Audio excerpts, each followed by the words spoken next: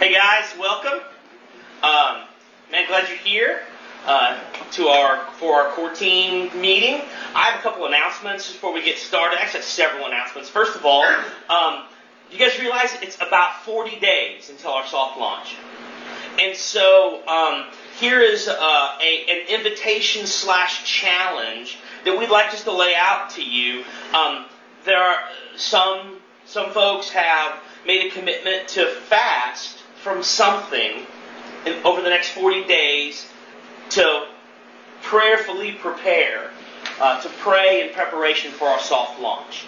And I just want to encourage, invite, maybe even challenge all of us to choose something don't, like, if you never drink coffee, then say, I'm going to fast from coffee, since I never drink that anyway. I'm not sure that gets at the heart of what we're inviting and challenging you to do. So, something that is significant to you so that the absence of that will be on your mind, and therefore you will think to pray for some specific needs for people in our core team, specific needs for Redeemer's soft launch, like a meeting place and things like that. So we're just going to give out that invitation. I'm also going to send an email about that later today. But then along beside that, another invitation / commitment or challenge I'd like to lay out before you is also to make a commitment to pray with one other person connected with Redeemer, either part of the core team or part of our launch team, to pray with every day one other person who's part of Redeemer, specifically for the needs associated with our soft launch. So, two kind of prayer challenges, if you will, for you guys this next 40 days. Also, today, and I sent an email out about this, I hope everybody got it, but today there is a training for those of you who might be interested in mentoring, discipling a college student who's associated with Basic, the ministry whose building we get to meet in right now. And there's some training for that today at Pennsylvania Avenue Baptist Church. Somebody's climbing the ladder. I think that's funny. There's training at Pennsylvania Avenue Baptist Church at 1:30 this afternoon in their fellowship hall.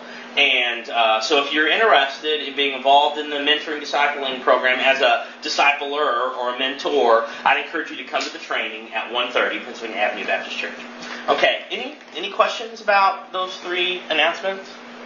Is there anything I forgot? Do what? Oh yeah, September 27th.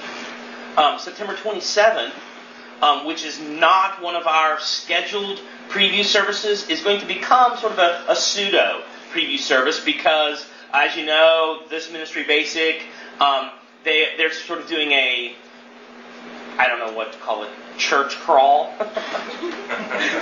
They're attending each of the Southern Baptist churches on a particular Sunday, and the new students who are not already connected to a church are getting exposed to the different Southern Baptist churches in town. And so the only really spot left open is September 27th, which is not one of our regular preview services, but we're still going to have our regular preview service next Sunday, the 20th, but we're going to have another one on the 27th. There's kind of a pseudo. We're still going to, it's scheduled to be on evangelism, so we're still going to go ahead and cover our core team material. We're just going to sort of organize the meeting more like a worship service. We probably won't have communion that Sunday. We will on the 20th, but not on the 27th. But the rest of that meeting will be scheduled like or organized like a preview service. And then following that, there'll be a cookout at my house.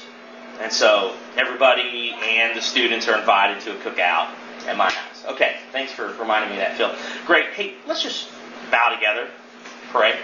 Okay? Heavenly Father, thank you for this day that you've made. God, thank you for this opportunity for us to gather together. God, I pray that you would teach us and train us and empower and enable us as a core team to lead and launch this church plant called Redeemer that you have called us to be a part of. And Father, I pray that our hearts and minds be attentive to your word, and that our hearts and minds would be focused on you and hearing from and meeting with you this morning for your glory and for your honor. And we pray in Jesus' name. Amen.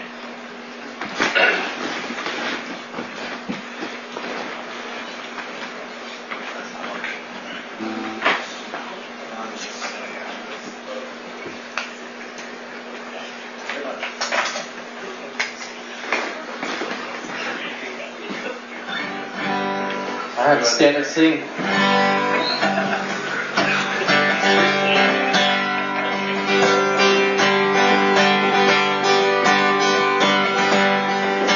Sing, all hail the power of Jesus' name. All hail the power of Jesus' name. Let angels prostrate fall.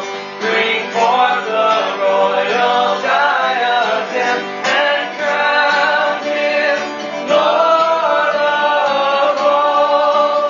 Bring forth the royal diadem and crown him Lord of all. Chosen seed.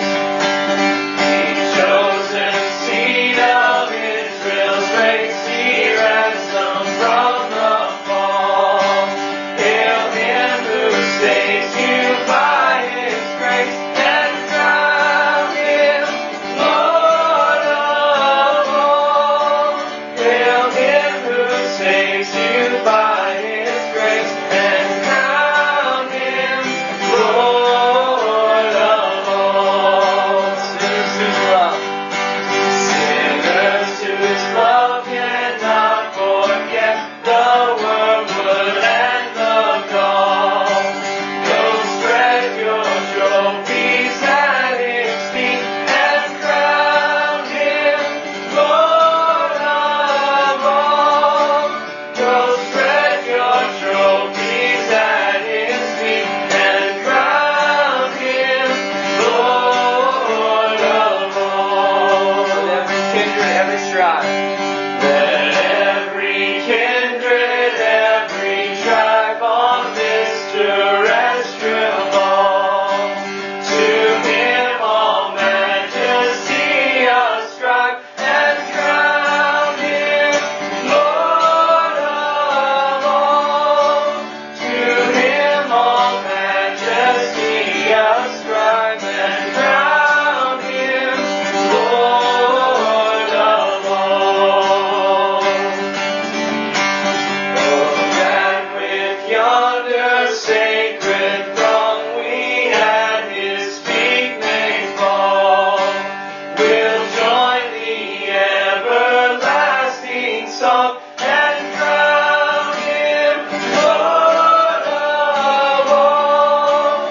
We'll join the everlasting song and crown him Lord of all. Amen. We're going to do a song that might be new to some of you. It's called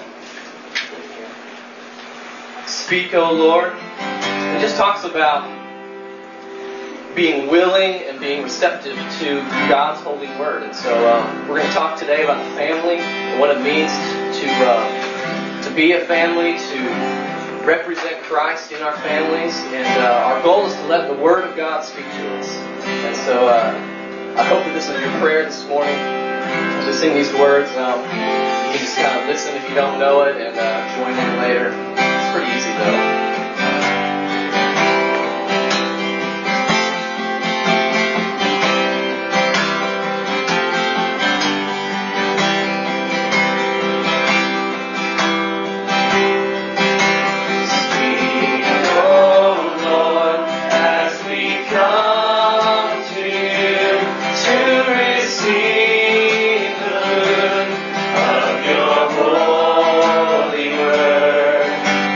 Say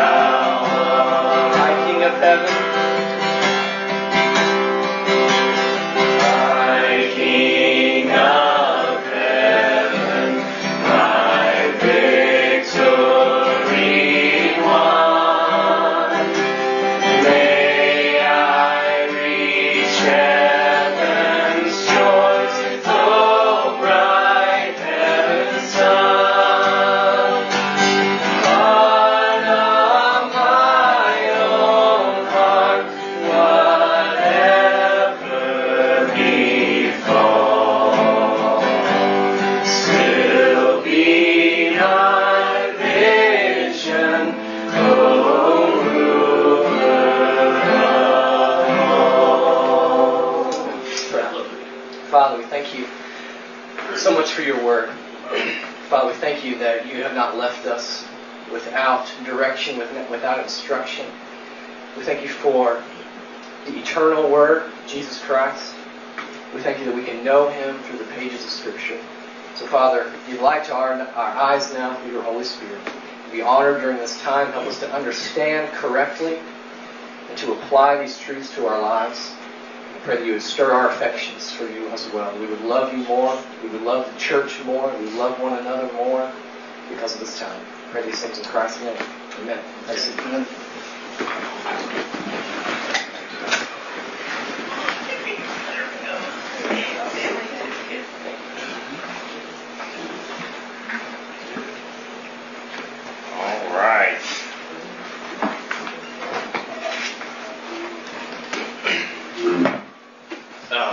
Well, before we get started, let me pray. Let me pray one more time for myself more than anything.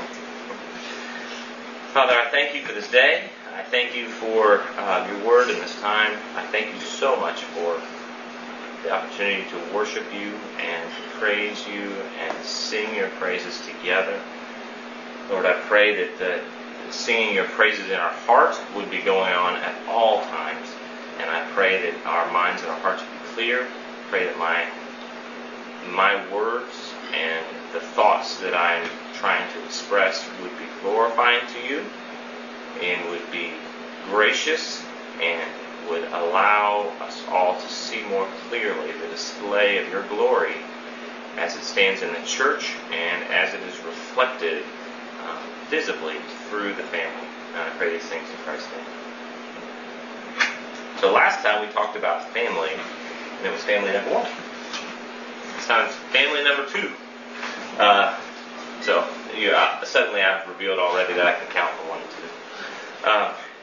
2. Last time we talked about, I mentioned that we were going to have basically 3 phases of what we were going to talk about with the family, like the process of how we understand things, and then the pattern and the practice. And so this week I'm going to talk a little bit about the pattern of how the Bible lays out the picture of the family and how it's displaying the gospel. And then we're going to talk a little bit about the practice that we'll see as Redeemer is moving forward in terms of family ministry. What does this look like? Based upon what the elders feel like is the clear display in the Scripture, the pattern that we see in the Scripture, what does that mean? And, what would you be seeing in Redeemer and how would that be reflected? So the first thing I want to do is talk about what the primary biblical pattern for families is. So what I'm going to do is, if I can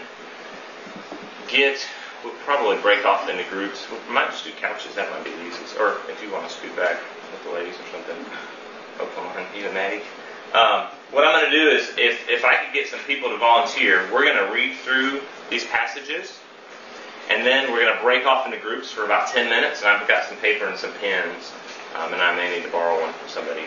And I want us to write down some of the patterns that we see, and then talk about it. It's easier. I don't know that I can express to you how much time I've spent looking at some of these passages and thinking about them. So I was making my slides the other day and realizing when I hit like the 20th or 30th slide that I was like, maybe we need to pull back and talk about the things that other people are seeing, and so, rather than just talk about everything that I've ever thought about the family. So can I get somebody to volunteer to read Genesis 27, 25 through 29? How about Proverbs 31, 10 through 31? Some of these are kind of lengthy, so we may break them up. And how about Colossians? I got Colossians 3, 18, 19. Nice. Do you have it memorized? Is that what you said? Ephesians might be better to break it up. That's a pretty long passage. Let me see how it actually flows. Let's do... Will somebody do 22 through...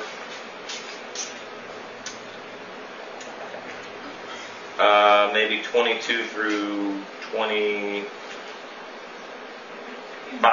No, 22 through 24, I guess, and then somebody 25 through 33.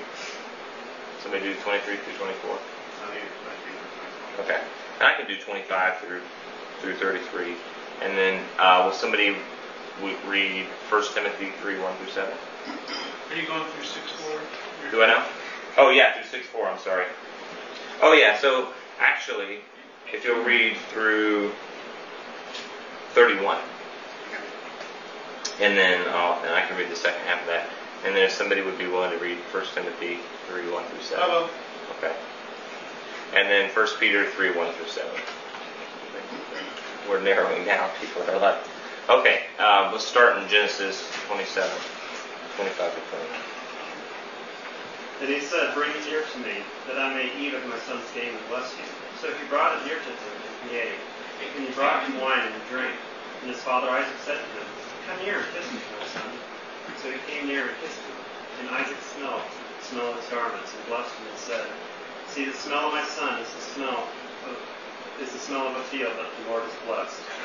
May God give you of the dew of heaven, and of the fatness of the earth, and plenty of grain and wine. Let people serve you, and nations bow down to you. Be Lord over your brothers, and may your mother's sons bow down to you. Cursed be everyone who curses you, and blessed be everyone who blesses you." An excellent wife who can find her worth is far above jewels. The heart of her husband trusts in her, and he will have no lack of gain. She does him good and not evil all the days of her life. She looks for wool and flax, and works with her hands in the light. She is like merchant ships. She brings her food from afar. She rises also while it is still night, and gives food to her household and portions to her maidens. She considers a field and buys it. From her earnings she plants a vineyard. She girds herself with strength and makes her arms strong. She senses that her gain is good. Her lamp does not go out at night. She stretches out her hands to the distaff, and her hand grasps the spindle. She extends her hand to the poor, and she stretches out her hands to the needy. She is not afraid of the snow for her household, for all her household are clothed with scarlet. She makes coverings for herself, her clothing is fine linen and purple. Her husband is known in the gates, when he sits among the elders of the land. She makes linen garments and small pens, supplies belts for tradesmen. Strength and dignity are her clothing, and she smiles as a teacher. She opens her mouth in wisdom, and the teaching of kindness is on her tongue. She looks well to the days of her household, and does not eat the bread of idleness. Her children rise up and bless her, her husband also, and he praises her, saying, "Many daughters have done nobly, but you excel them all." Charm is deceitful and beauty is vain, but a woman who fears the Lord, she shall be praised. Give her the product of her hands, and let her works praise her in the gates. Wives, submit to your husbands as is fitting in the Lord. Husbands, love your wives and do not be harsh with them. Wives, submit to your husbands as to the Lord. For the husband is the head of the wife, as Christ is the head of the church, his body, of which he is the Savior. Now, as the church submits to Christ, so also wives should submit to their husbands in everything. Husbands, love your wives just as Christ loved the church and gave himself up for her, to make her holy, cleansing her by the washing with water through the word, and to present her to himself as a radiant church without stain or wrinkle, or any blemish, but holy and blameless. In this same way, husbands ought to love their wives as their own bodies. He who loves his wife loves himself. After all, no one ever hated his own body, but he feeds and cares for it, just as Christ does the church. For we are members of his body. For this reason, a man will leave his father and mother and be united with his wife, and the two will become one flesh. This mystery is profound, and I'm saying that it refers to Christ and the church.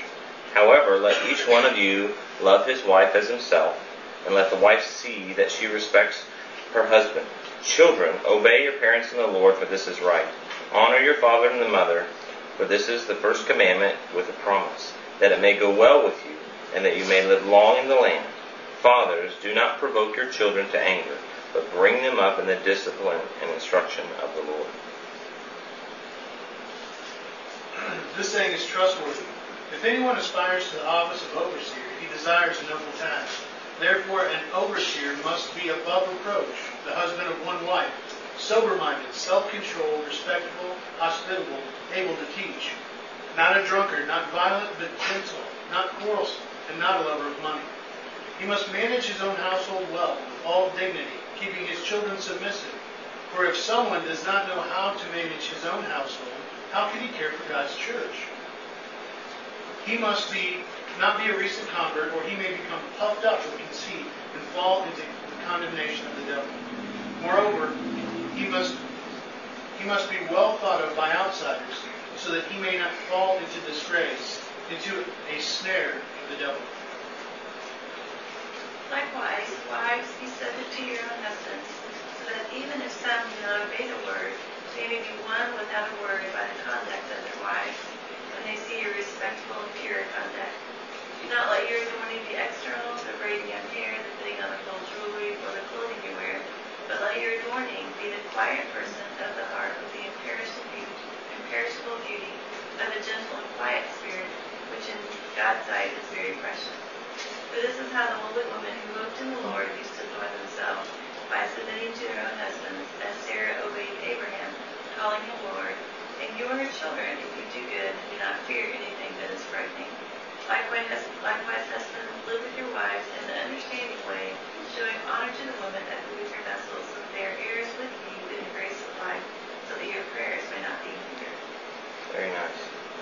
Now, all of these passages display things about men and about women, and the way they function in families, and then ultimately the way I would say that we need to function in the church. So what I'm going to do is split everybody. We're going to split off into groups, and I want you guys to try and find. I have some pens, if somebody can help with other pens. I want you to make a list of the things that you see displayed about women, and on the other side of the paper, make a list of the things you see displayed about men.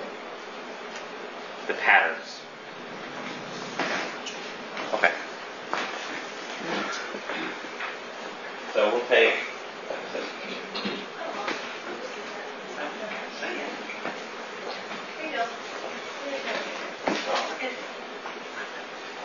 So each group is doing that about all Each? these? Well, just what you've heard. Just think about some of the general patterns. Yeah, we're not going to get into all the little particulars, but I just want to see what you guys come up with as far as general patterns. It's 10:53. Let's take about. Well, we'll take about 10 or 15 minutes. I'll kind of see where we're at in about 5 or 10 minutes and see if everybody's just sitting there. Does anybody need a pen?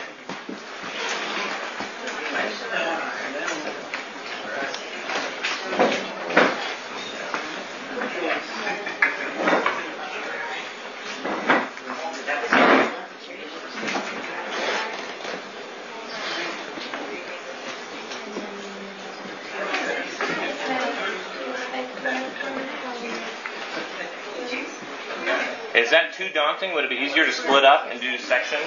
And each group do a couple of sets of verses, you think?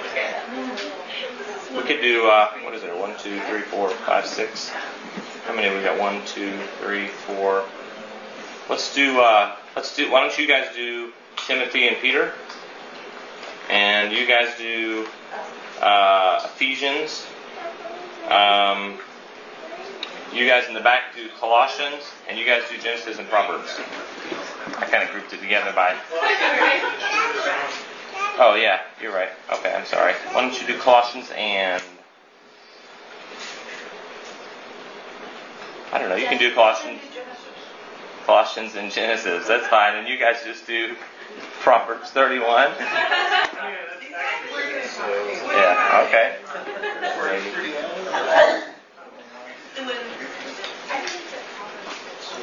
So that's kind of skewed, though, because then you guys are going to have all this stuff about women and nothing about. Well, you might. Well, I don't want to give you the answers. You might find some stuff in there about men. What did you say? Leave them alone. Let them find what they find. Yeah, that's pretty much the point there. So. No. Yes. Do you want a pen? Do you need a pen? No, I just.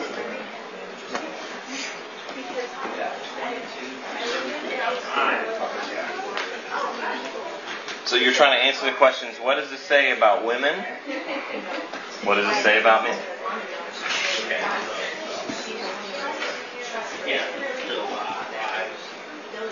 Think outside the box, but not outside.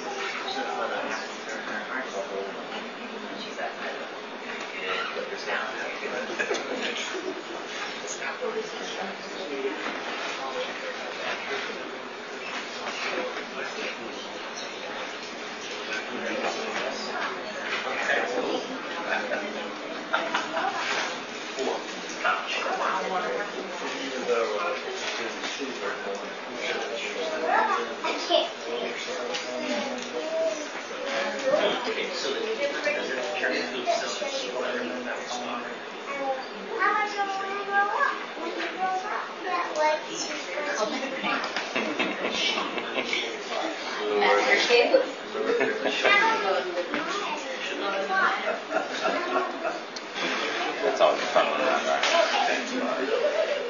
I'll say something else. I'll say that. Submit me.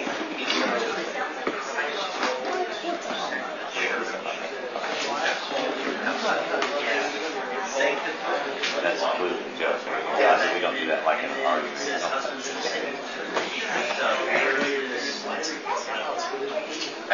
You're like,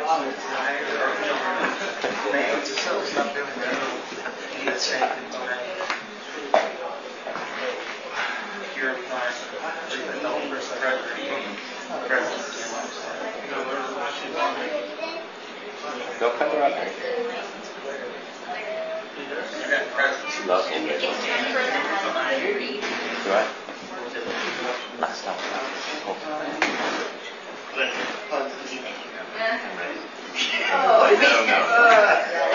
That's back. Yeah. She needs to be listening to what we're talking about today. There's a lot of things that happen.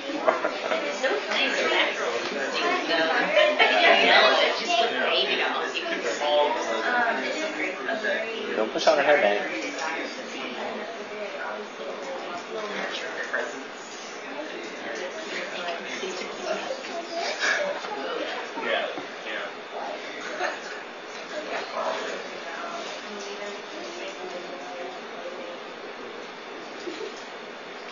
You guys starting to wind down? Can I give you about 3 or 4 more minutes? Or are you still? What's that? Yeah. Are you? Okay. Plenty of time. Do that?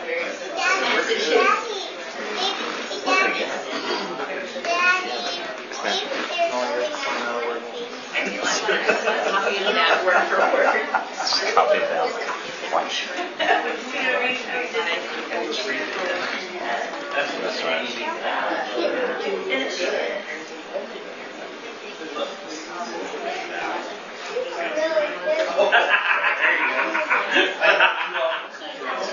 Yeah, let's be gracious in our answers and not like. We are. Hey, guy captains have I know. I was starting to wonder when I had all girls and all guys. I'm like, I thought maybe we should have intentionally mixed them up. Yeah.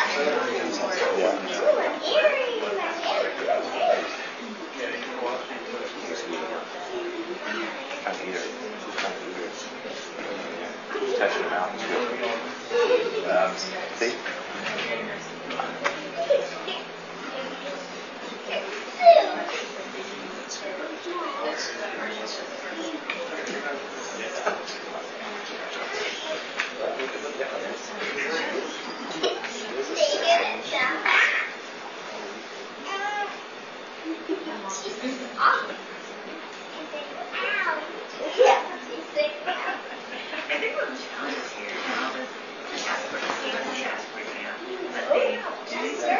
You guys winding down? You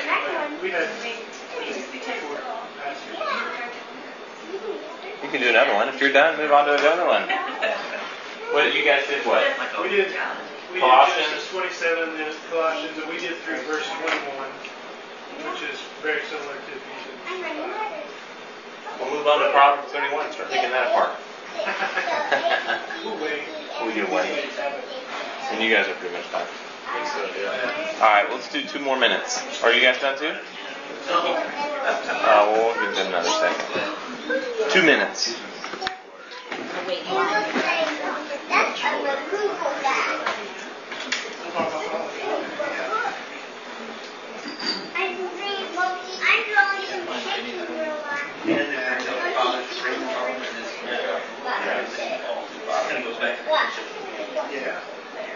And then while the groups are waiting for a minute, pick a spokesperson that you can tell us some of the things you have.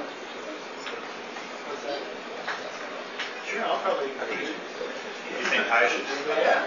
Why? Because I'm the oldest one on this couch. I think it's pretty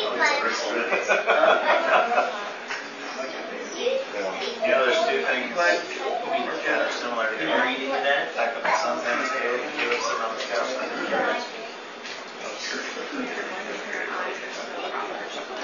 Wow.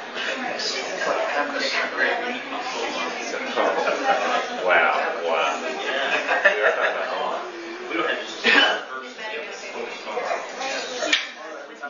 Oh my goodness. Okay, so you guys done? We are. Alright, well, let's start with the girls, and we'll go this way, and end up over here.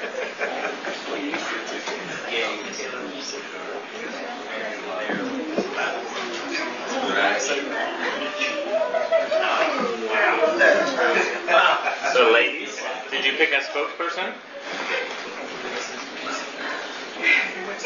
You don't have to stand up, you just have to project. No. Oh, come on, Allison. Come on. Go ahead.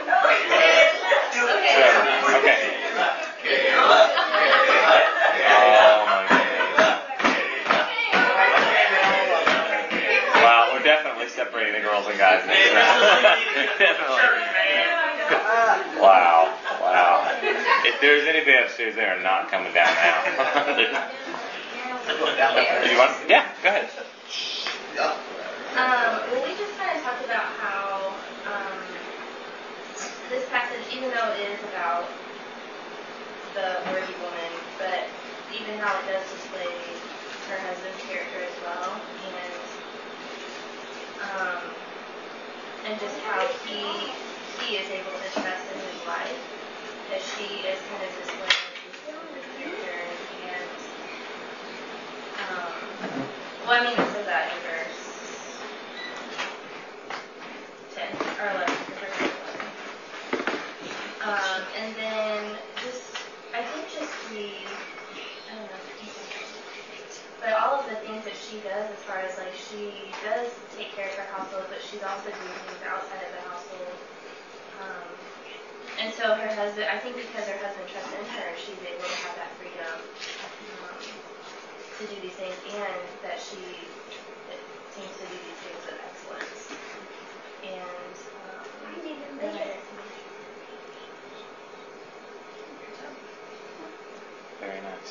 Very nice. How about you guys? Well, we did Genesis 27 and Colossians 3. Genesis 27, that's obviously, Isaac blessing Jacob. He's blessing because he is the spiritual authority of their home. And that in that cultural time, it was he gave a birthright and then also gave a blessing to typically the oldest, who would then carry that mantle of being the spiritual authority, the elder for that family. And so so we see that happening. And then also you see that Isaac does know his son. Even though he's blind and is being deceived, he says that, I smell the field on you. It's like he recognizes that about his son. He knows his son well enough to know how he smells. He knows how he should feel. Knows certain things about him. So that even though his eyesight has failed and he is unfortunately being deceived, the reality is he knows his son. And then we also see that even though Jacob is deceiving his father in this instant, at the same time he's obeying his father. When his father asks him to come near, to provide the meal, to do all those things, he is obeying his father. So that's what we saw from that passage. From Colossians 3, Hannah, what did it say about children? What are children supposed to do? Colossians 3. I didn't get okay, I guess she was looking at that.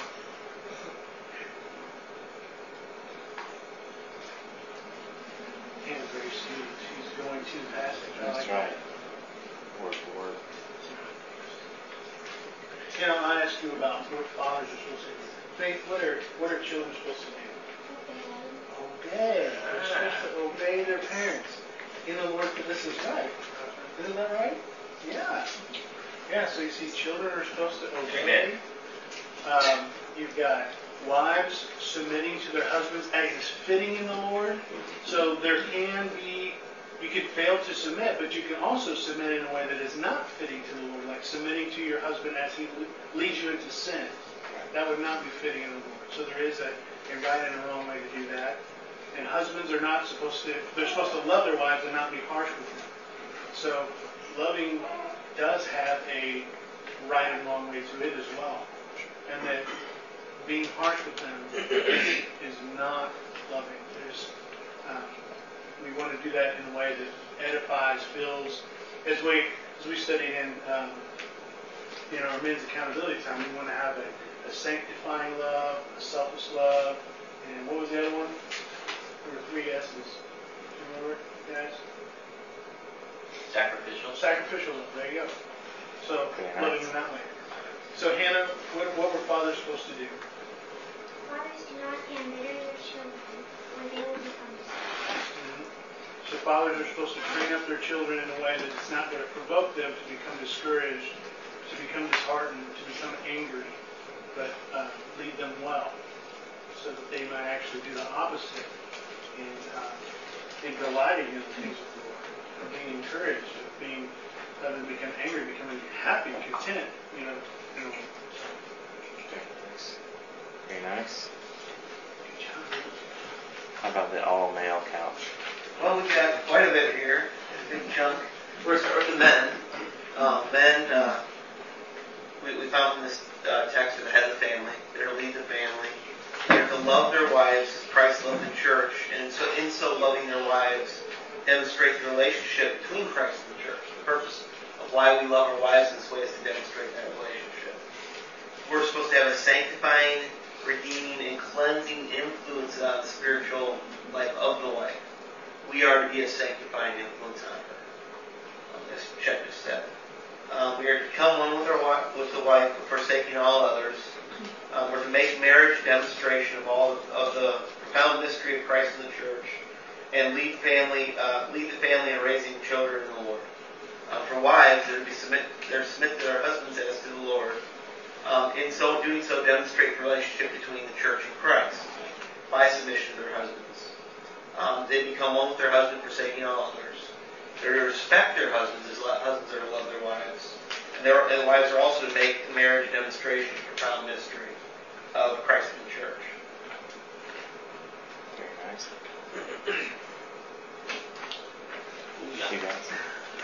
We 1 Timothy and 1 Peter, and both of them together.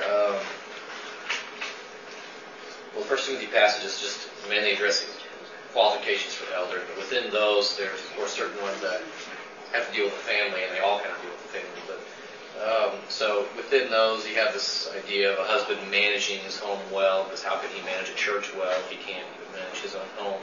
And within that, there's this keeping his children submissive. So submission isn't just for children to understand; it's for the parents and it's for the father, because he's the one training them how to do that. The husband is to be dignified and to honor his wife, according to 1 Peter. And then women, for submission is in there, to respect the husband. And then there's this whole big section in the 1 Peter 3 passage about essentially modesty and a woman. Peter makes this kind of explains this idea of a woman to emphasize internal beauty rather than external beauty. And so there's a section on that, and then a woman to do good and to not fear. He uses Abraham and Sarah kind of as an example, which I'm not really sure what that means, but I think it could mean worrying, not to have a sense of fear all the time, which I think women are prone to do, and so not to worry, but to have to hope in God, like Sarah did with Abraham. Very nice. That is a difficult verse. Yeah. Very nice. Well, I think basically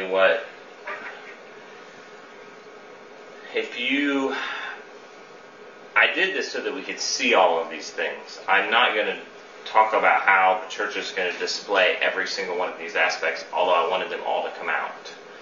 Essentially, I don't want to use the term boil down, but you can sort of funnel down functions within the marital relationship that are different for a man and a woman.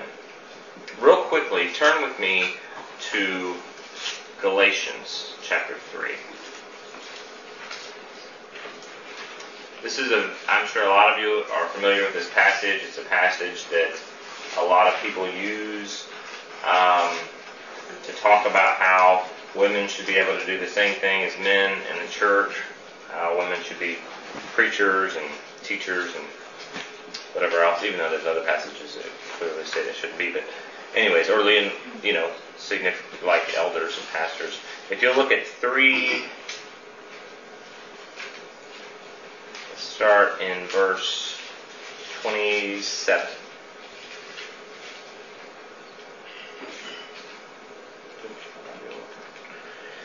So it says, for as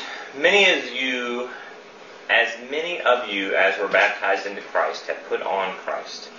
There is neither Jew nor Greek, neither slave nor free, neither male nor female. For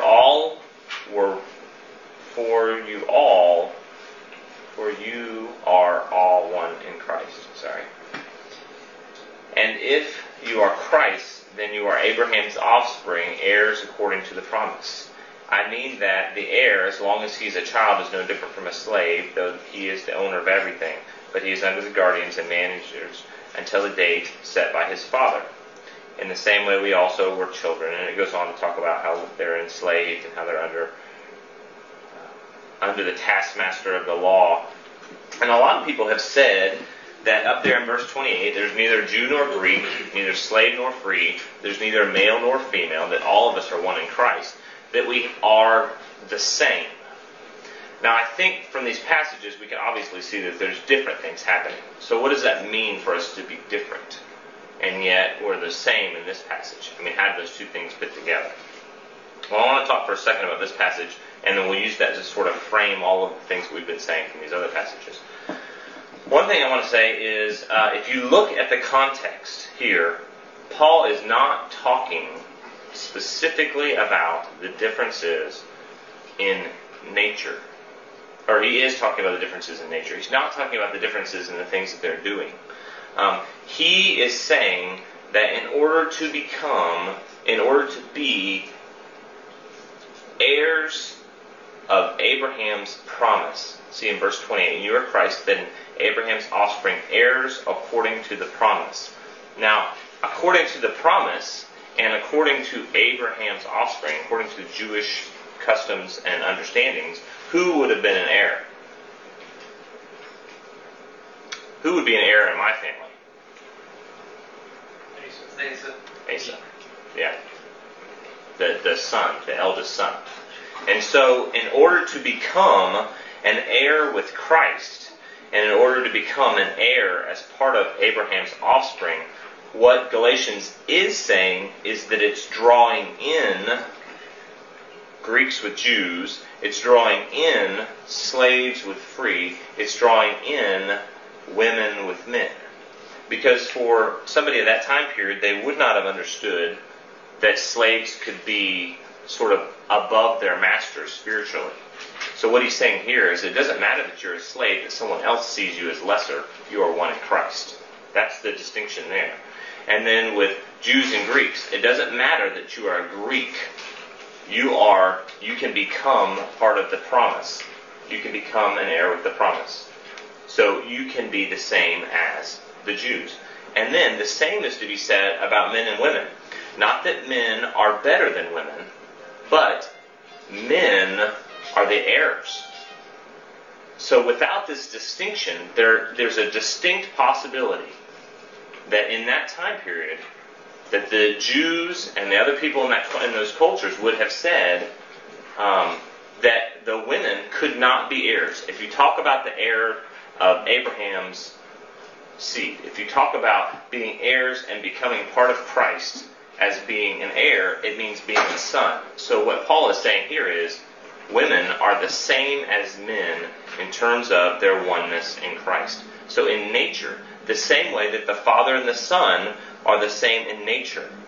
That the Father is distinct from the Son in their roles in salvation, and the Holy Spirit as well. But at the same time, the Father and the Son are the same in nature. So what Paul is saying is, there are no distinctions in terms of salvation. There are no distinctions in nature. There's no distinction between a man and a woman. What it's not saying is it's not saying that there's no difference, that there's no role distinctions. The Bible, from all these passages we just looked at, clearly makes role distinctions. There are obviously things that men are doing as the pattern that we see in Scripture. Prescriptively, I mean, a lot of the passages we read were talking about things that we should be doing and not just describing things that we do. Now, obviously there's a distinction in the passages. There are many that are descriptive that say lots of things that we ought not to be doing. Like, there's lots of descriptive passages about David, who was a good king, although he had lots of wives. That doesn't mean that I should go out and start marrying a whole bunch of women. Obviously that would go over well anyways.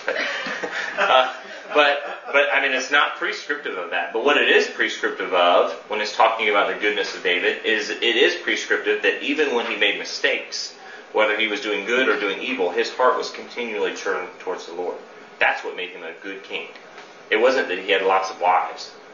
So that's the descriptive. What we're talking about here is it's prescribing, in a lot of these passages, is things that men should be doing and things that women should be doing. And the difficult thing, I think, for us as Americans, particularly, is that there's such a separation, that the family has been degenerated to a point where there's such a separation between men and women, that we think about these roles just the same way we wrote them out on the page. Men's roles, women's roles. You could tear the page in half and you'd have two pieces of paper.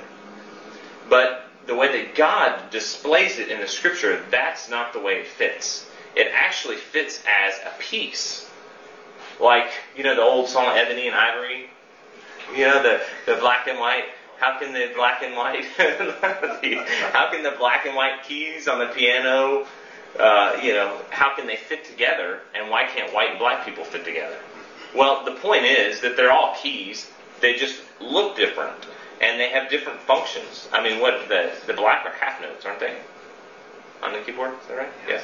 So, I mean, they're different notes, sort of, but they're all playing music, and they're all fitting together. It's the same thing with the roles of men and women. They are inextricably combined. So that in 1 Corinthians 11 when it talks about head coverings, and I kind of wrestle back and forth whether to get into that. I thought we might get bogged down in some of the other difficult parts of that passage, so I left that one out. But it talks specifically about how the man is the head of a wife, as Christ is the head of the church. And in the same way, they're still stuck together, and it says so that it's probably the clearest distinction between headship. But at the same time, it says that men do not exist apart from women because they're born of woman. And at the same time, woman was taken from man. So there's this interconnection. Now, having said that, I think that there are some significant differences in roles. So what do we hear over and over, and what is the pattern? Men are to submit to Christ and to lead. I think these are the patterns that we're seeing. I think the real interesting thing, the passage they had where the father, where Isaac is blessing Jacob, I threw that one in there. It's kind of a curveball, but I threw that one in there specifically because with the patriarchs, you actually see that God is pouring out His power through the blessings of the Father. Now, if I say, if I bless Asa at night and say, I hope that you'll have $1 million tomorrow and stuff, it's not going to actually happen. But the fathers, when they would give their blessings in the Old Testament, that was the trajectory that God was moving them. Now, obviously, the Lord was using His providence to make those things happen. And the fathers were saying what God wanted them to say. But it actually came true. I don't think about my words as actually coming true when I get up in the morning and I say, I'm going to have a great day. I don't necessarily think that's always going to be specifically the case. But it's very distinct that the men were to submit to Christ, but then also that they were to lead. And even lead in the Old Testament, you see them leading with power, and that it's actually shaping the outside surrounding things as they meet their families. And then women are to submit to their husband and support. Now everybody is submitting. So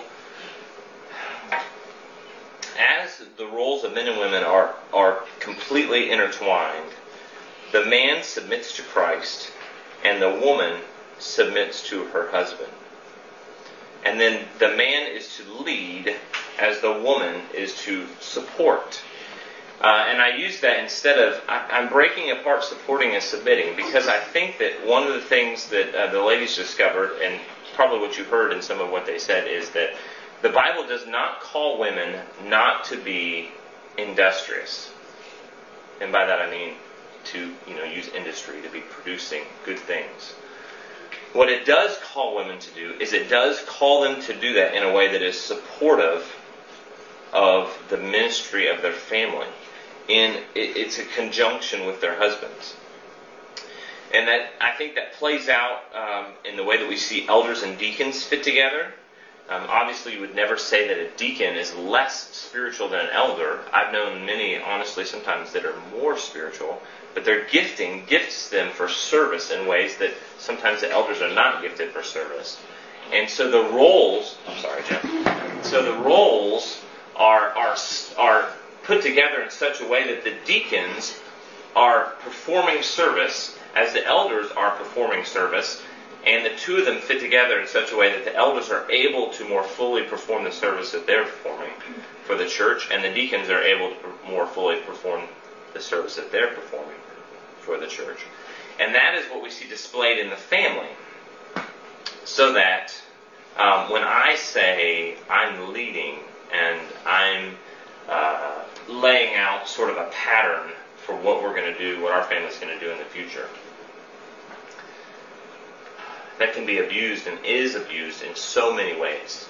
I could say, well, here's what I want our family to do. I'm going to lay it out and then give it to Allison to do it while I'm gone at work. I'm sorry, that was inside jokes, but she's not laughing. Yeah. But the reality is, what I do is I lead by laying out patterns of how we should be functioning as a family. I lead by setting up times for family worship. I lead for setting up times for our family to spend time just us, away from other people. Because what that does is that frees her to do other things that she needs to be doing. I don't want her, we homeschool, and I don't want her to stop homeschooling or to stop discipline or to stop some other character development or to do the things that I'm not able to do because I'm at work in terms of like maybe caring for some of the household needs or something. I don't want her to have to carve out a time where she has to sit down and actually administrate what we're doing in the future. And so I am carrying the burden of doing that.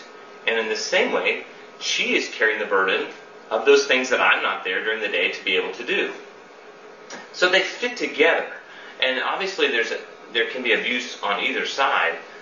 In the same way,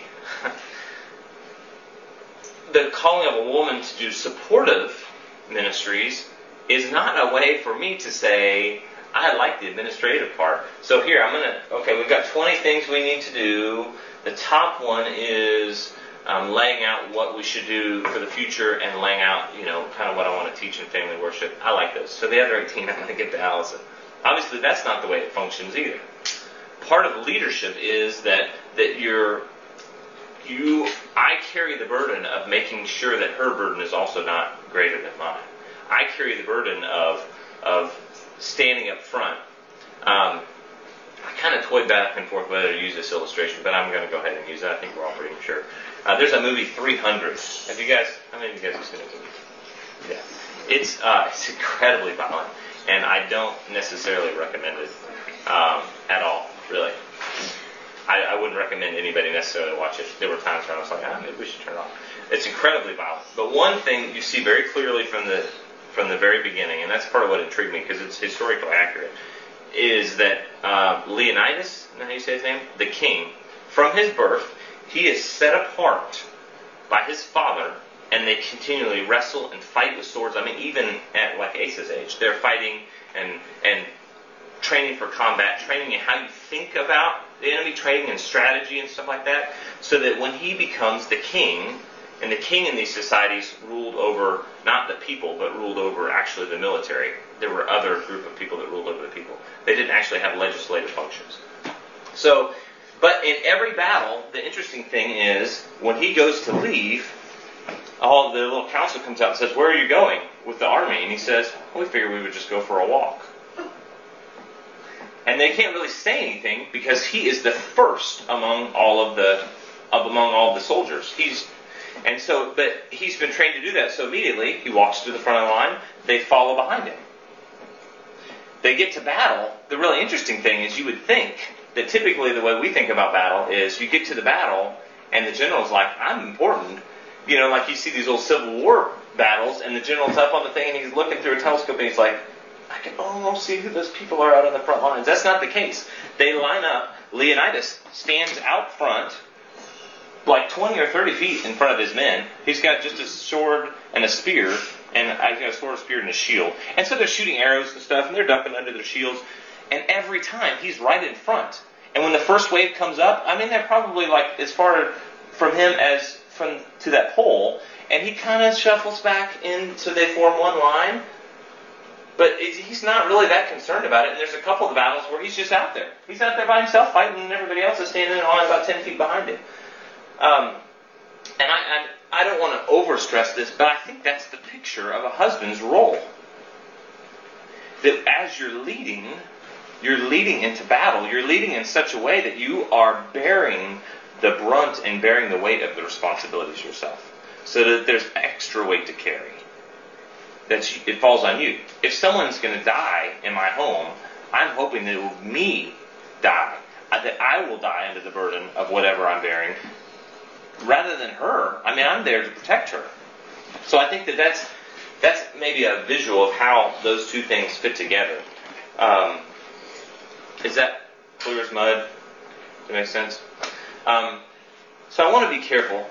It's difficult for us to think clearly and biblically, and that's part of the reason why this is so important, about how these roles fit together. So, why is it so hard? And let me read a second. Well, you can turn with me there. Don't open your Bibles. If you'll turn with me to Genesis 3, verse 16. the reason why it's so difficult for us to think about this in our culture, and really in any culture rightly, is because of the fall. Because a particular part of the curse has changed the way that we function and the way that our brains work. We prayed earlier, I don't know if I prayed this in my prayer, but one of the things that is very obvious to me that wasn't so obvious when I first became a believer is that it's not only my heart that leads me astray. My mind is corrupted so that I am unable to think clearly about the way that things are. And so that it is the renewing of our minds and not just the renewing of our hearts. Because we are unable to function. We don't function like a computer. Like, if you plug in Jesus, now we have power, we work rightly. No, even our minds are corrupted. And it's because of the fall here in 3:16. And to the woman he said, this is God's curse upon the woman, surely I will multiply your pain in childbearing. And I'm sure that all the women in here who've had children can testify that that's still in place. In pain you shall bring forth children. Your desire shall be for your husband. It can be translated, your desire shall be against your husband. It really has the connotation of your desire shall be sort of for his place, his role. And he shall rule over you. And so we have these role distinctions before the fall, but at the fall, with this curse, then you see that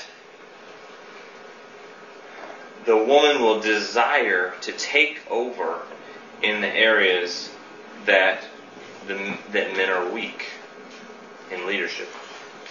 And men will desire to have a heavy hand to make sure that they are submissive. And that's why it is so difficult for us to think about these things. And so we want to display at Redeemer a practice in the church that should be reflective in our homes. And so how does this bleed out?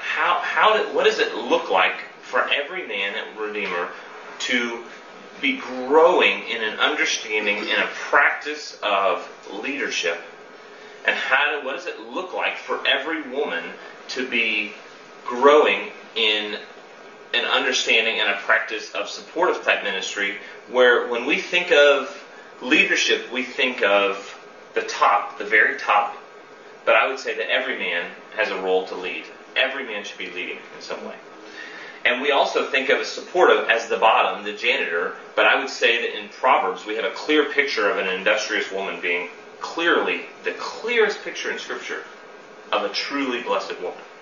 So how does that play out? Male leadership is by design and not by chance. So Redeemer is encouraging male leadership by doing several things. And these are things that the elders have sort of laid out that we're putting in place as time goes on. The first one is practicing the biblical pattern of male elders. The Scripture is very clear that highest echelon, there shouldn't be one man who is like a single guy by himself. But in terms of protecting the flock, caring for the flock, laying out the pattern of how we should move forward, it should be done by male elders. A second way that we are encouraging male leadership is by teaching and providing resources to help equip men to lead spiritually in the home. And by that I mean all men. All men, whether you're single, you're married, whether you're young or old, it doesn't make any difference. All men should be being spiritually engaged through life transformation groups, because those groups will be gender specific. So not only am I stating these things to you guys, but I'm expecting that you will actually run with them and use this as the elders' admonition to you to hold each other accountable. So that the men that are in life transformation groups together should be encouraging each other to learn to lead spiritually in the home. We'll do further teaching on courtship and marriage. What does it look like to enter into these relationships in a covenantal way? these displays of marriage, these displays of courtship, and how does that play out. The ABCs of family worship, essentially, for any of you guys who are not practicing family worship, whether you are living by yourself because you're single or whether you have a family, you should most likely be reading the Word, praying, and singing. If you're wondering how do I move forward, read the Word, pray, and sing, and try and do it as regularly as you can. Set up a pattern to do those things. It's very I say very simple. It's very simple to do and to think about. It's very difficult to make time to actually do it. Printed catechism. We've already given out a bunch of the printed catechism so that we have a printed catechism and Bible memory to be encouraging you guys, to be equipping you to lead. We're encouraging male leadership by creating opportunities for men to teach and lead in the congregation, by having men lead the teaching for the children at the community groups as well as in the community groups themselves, so that the primary leaders of the community groups will be men, unless you have a community group that's all women. Obviously that would not be the case. But then also, as we are building our children's ministry, the primary teaching for children is going to be happening at the community groups. So the children, the elders, as we envision it now this may change, but as we envision it now, couples will rotate out from the community group to be teaching the children as time goes on. And as they're rotating out, the goal of that is so that the fathers will be leading that time with teaching the children, so that they are seeing and getting more practice in teaching children theological issues and in leading in that way. And so that they also have a clearer picture of how to lead their wives in terms of leading. I mean, there's some administrative things there too. You have to figure out, I'm not just going to go up and teach like I am now. Allison just sat there. I mean, how do we help? How does your wife help, and how do you lead her in helping? And then elders are choosing men from the congregation. We're regularly choosing guys to pray. We've had several of the guys help us with the ordinances, and we've talked many times about future preaching slots that guys could preach. Redeemer encourages female support by teaching and providing resources for women to support their homes. And again, I say all women, whether married or single,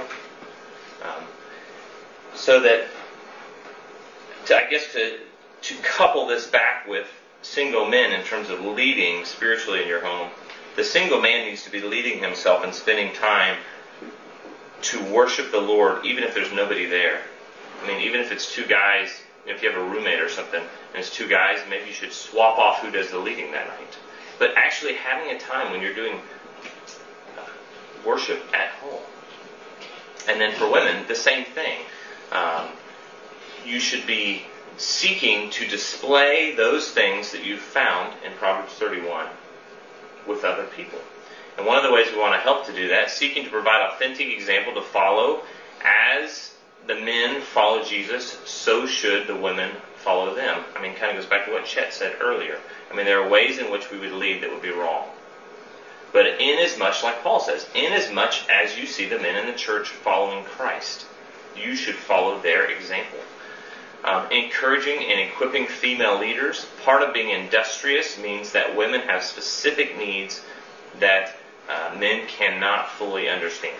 Now, Jesus can fully understand it, but I can't.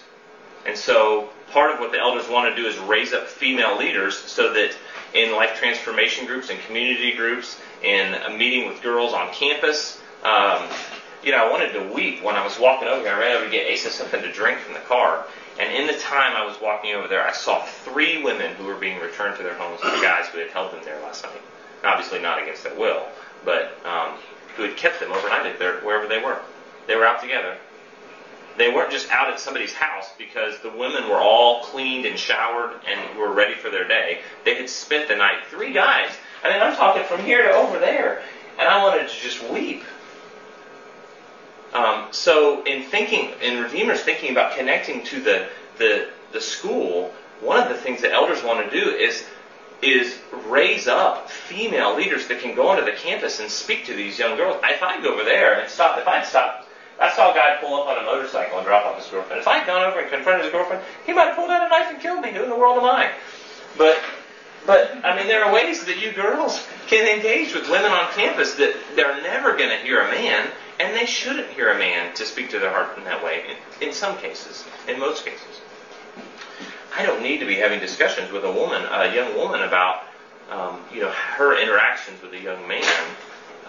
So, anyways, we can talk about that for a while. But we're seeking to create a culture of providing undistracted opportunities for women to meet. One of the things that the elders, each time we're all here, we're trying to create opportunities where the first or second time we came, we'd intentionally created a time where the guys had all the kids and the girls could go and hang out at Jim and Judy's house. I mean, that's not just something that just happened. That's something that we're trying to think about as elders. How do we make that happen more often? Maybe not once a month, but on a relatively regular basis. How do we free up times? And part of that goes back to leading in the home, where each of us that do have wives and kids need to be thinking, how do I structure our family and my time in such ways that this week, if Friday I know that Allison's going to spend time with the girls at Judy and Jim's, and we're keeping the kids, how do I make sure that I have everything that I need to get done by that time so that she can go and do it? Another way that we're seeking to lead is by creating opportunities for women to support the congregation. The community groups, children's helpers, we talked about what does it look like for in the community groups with the kids. What does it look like if there's a ton of kids in one particular community group to bring in somebody that might be willing to offer their services to help with that? We don't want them teaching, because then that takes the part away from that teaching rotation I was talking about earlier. So we were thinking about women, and it doesn't have to just be women, but this is a great opportunity. I would encourage the women. This is a great opportunity for you to be growing in serving and supporting by coming and being an extra hand alongside of whoever happens to be teaching that week and making that type of commitment. Encourage planned care for those in difficult circumstances. One of the things that we would like to see happen in the future is the elders want to continue to encourage women to be seeking to provide meals, provide support for people in difficult circumstances, like somebody has a baby, somebody is sick, especially difficult circumstances for another woman. Because if Allison goes down, there are certain functions in our home that don't happen as well when I'm doing them. Like cooking and cleaning. And now what I'm not saying is that the women of the church should automatically become a cooking and cleaning service. But what I am saying is, if a woman in the congregation goes down, we need to be thinking about how can we proactively be serving them, so that, I can cook a couple of things, but after a few nights, the kids don't need to eat pizza every night. So there is some limitation. I want them to have some breath in things that they're eating so that they don't die of malnutrition. And then in-home mentoring, and I'm going to pick on Kayla for just a second. One of the things with Kayla moving in to live with the Daniels for a long period of time, it prompted us to think more quickly, more clearly about what does it look like to have male or female people coming in and living with one of the elders and providing sort of a mini internship type thing. We want to be actively seeking to allow women to see what other women are doing in their homes. And obviously, I'm not creating these opportunities, but the elders are encouraging the congregation to make ways to do this. So these are essentially the ways that we want to encourage these two things in terms of structure. Now that's real basic. We could probably spend a whole time on each one of those. And then let me I'm sure we're way long at this point. Let me talk quickly about some of the ways that that we want to encourage families specifically in terms of not just husbands and wives and not just individuals in a family, but families as a whole. Redeemer wants to stress, wants to stress families, but not have families stressed out. That's kind of should be apparent. But Redeemer stresses family by not over-engaging the family. We've thought very specifically about how many times we want families to feel like they need to meet during the week, and we're continually working on that. Every time we talk, we're like, is this going to cause one more issue in terms of one more day in the week that we're committing people? Not over-engaging the family. Limiting the separation of ages as much as possible. Younger kids, we want them all to be together. And older kids will probably, mid to late teens are going to be with the adults in the community groups. So that families are grouped in large sections together. We do not want to break out by demographics. Seeking to create more porous activities that allow freedom for families, picnics and parks. It was pretty apropos that not long after I did this, I got an email from Jim saying, hey, we're all going to meet in a park. And I was like, yes, awesome, a great display of what we've been talking about. Opening our homes, so we're doing lots of cookouts and stuff. This is not just because it's a small group and we all like each other, and then when it gets bigger and there's a lot more people involved, we're not going to do these things anymore. We're proactively trying to do these things so that to create activities so that it's easier for people to come in and go out. And to meet together in such a way that you're not held. Like right now you're held. If I just talked all afternoon, most of you socially would feel compelled to just sit there and listen or go to sleep. But if you're at a park, that's not the case. It's just giving me the eye like, no, he's leaving. And then encouraging the congregation to act as a family. That goes back to some of those things. I think that we need to be actively thinking about how do we act as brothers? How do men act as brothers to other men and as brothers to other women in the congregation? I mean, I know the kind of things I would offer to my sister if she lived with us, if she lived in the area. We should be thinking about those types of things should come naturally to us in terms of engaging each other. And then on the flip side, with women.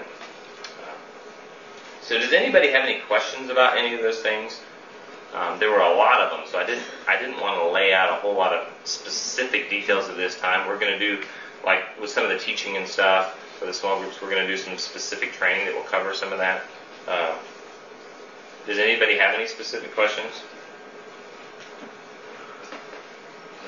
Everybody's just ready for lunch? Okay, let me pray for us. Father, we thank you.